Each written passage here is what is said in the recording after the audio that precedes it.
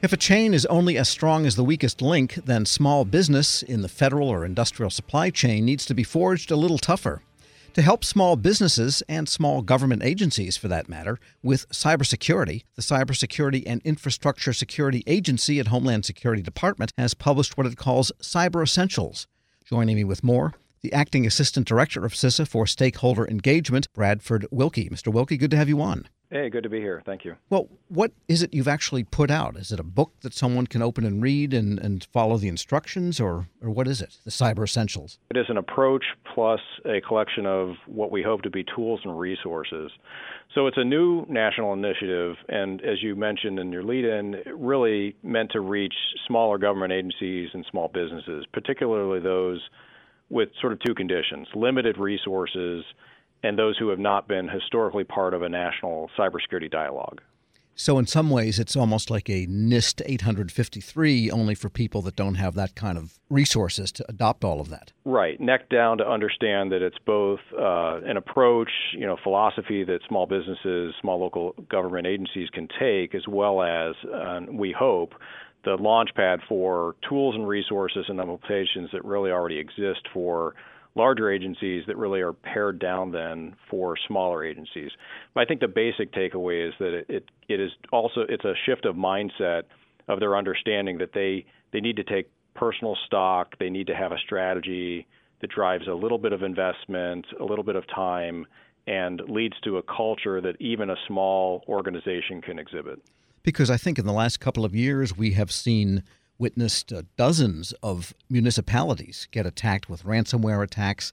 And in the case of some not so small, like Baltimore, many of the civic functions actually ceased because of that. I think of the Louisiana parishes challenged with ransomware. I think of Governor John Bel Edwards really looking at teachers not being able to return to their classrooms, inaccessible lessons plans, under misunderstanding of maybe who the student is and what their educational history has been to date.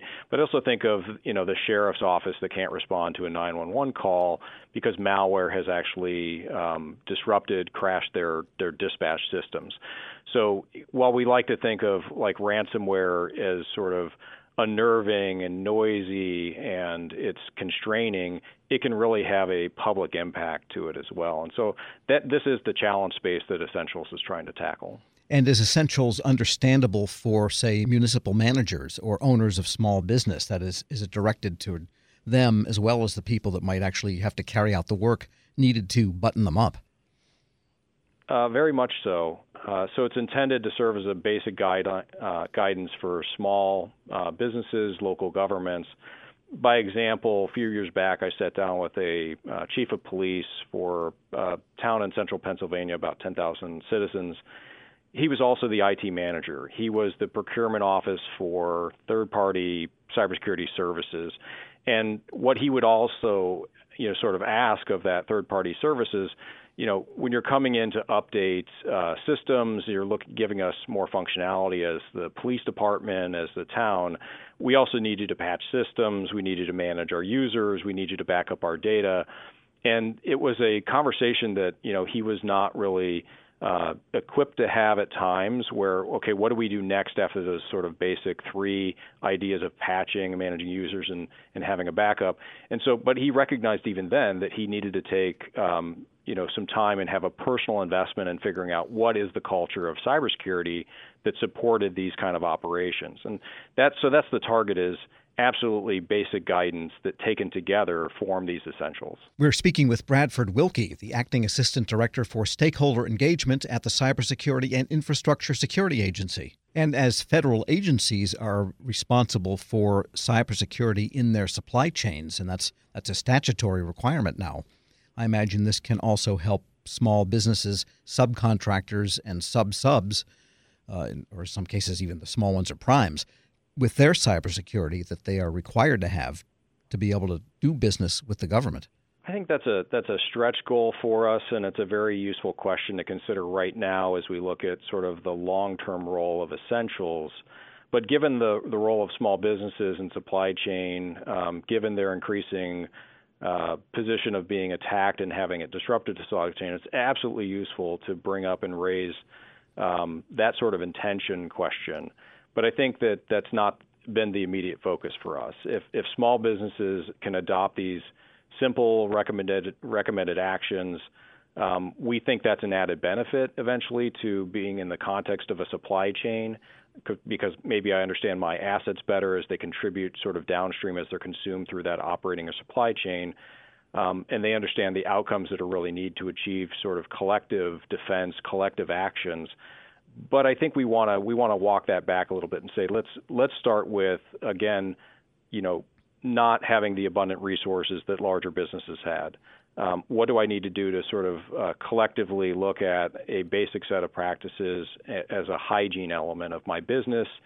I think more important than answering, can I participate in a supply chain, is if I'm a small business that's just starting out with a great entrepreneurial spirit and a great product and staff, can I survive the first year given the things like ransomware and phishing and this rise of cyber attack that we talked about earlier, very much indiscriminately focusing with a lens also towards small business. Sure, that first year of survival, I guess, is kind of a foundational element in order to stay in business.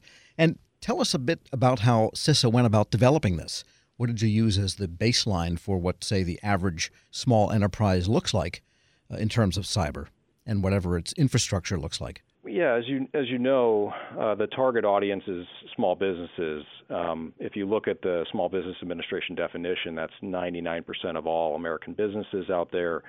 So that's a very big target to sort of focus on with this kind of a campaign, this initiative. I think when we looked at where do we need to strike out with a balance between what is too big and too much of a regimen, where do we need to start with the awareness that will drive some investment that may drive operational resilience?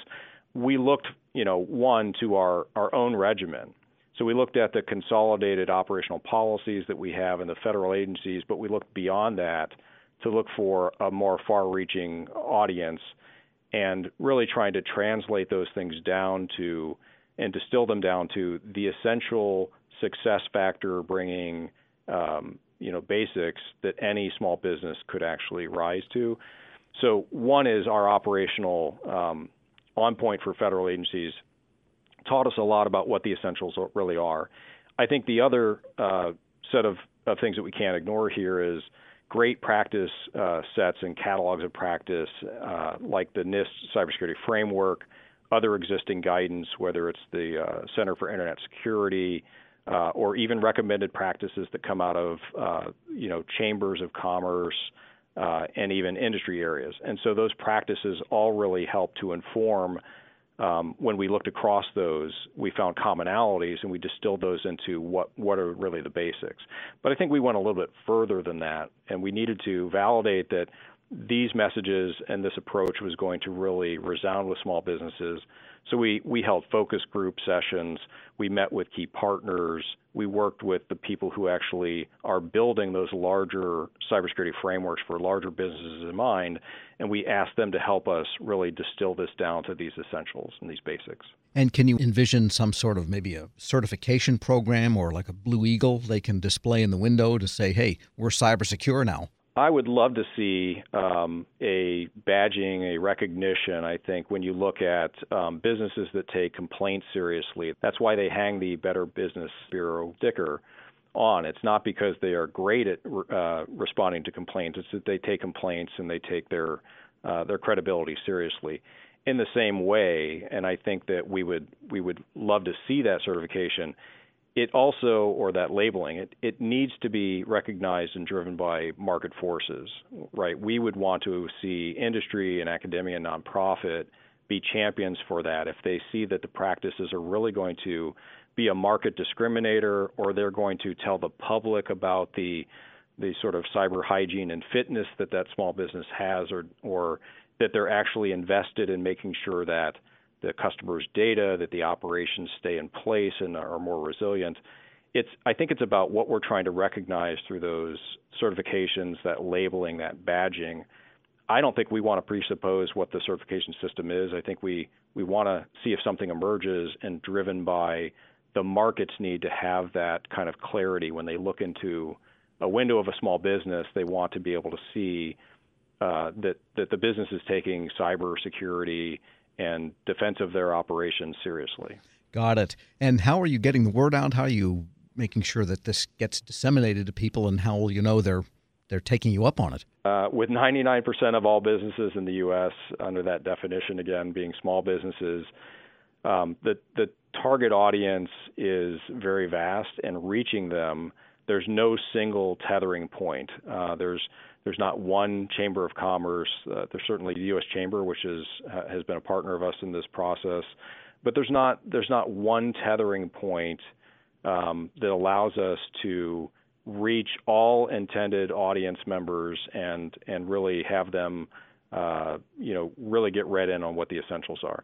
So we are really defining a network of partnership, a network of trusted amplifiers, people who can actually have the conversation, point them to not only the approach and the tools, but also want to meet with us to say that they have a tool, a resource, and implementation. And so we're sort of leaving no amplification or stone unturned when it comes to being able to get the word out and distribute it. Certainly, our own marketing is the basic that we can do as well. But I think we're going to work with a whole host of partners and amplifiers. And I'll give you an example here. When we worked early to determine that distillation process, that ability to say, we think there are good things that we're learning in the federal space that are in these larger industry catalogs of practice, but they're too advanced for small businesses to start with. If we say, build culture, start with your staff, start with your systems, understand yourself under stress, those are easier things to understand than if we get into the complexities of cybersecurity practices without raising the awareness of what the culture looks like and the basics look like. But I think the point being here that a lot of the folks we met with, they already get it. They have the necessary resources. They have the staff to put these actions and activities in place. They're already following a regimen of good practice and best practice and hygiene. And we needed them to understand that they were not the target audience. They are going to help us get to that last mile connection with a small government agency or small businesses, and that they need to help us really understand how that network of coordination and amplification really can work. Bradford Wilkie is the Acting Assistant Director for Stakeholder Engagement at the Cybersecurity and Infrastructure Security Agency. Thanks so much for joining me. Thank you. A financial plan isn't just about money. It's about what matters most to you, like protecting your family, supporting your community, and building a legacy for future generations. At Northwestern Mutual, we start with a conversation about the life you want to live now and years from now. Whether you're paying down debt, saving for college, or planning for retirement, we have an eye on your bigger picture. Get access to our financial expertise at harlem.nm.com. The Northwestern Mutual Life Insurance Company, headquartered in Milwaukee, Wisconsin. Grab a 30-day free trial of Live by Live Plus, and you'll get unlimited skips, commercial-free music, and all of the podcasts and live streaming events you can handle. Visit livexlive.com/podcast1 to learn more and start your free trial.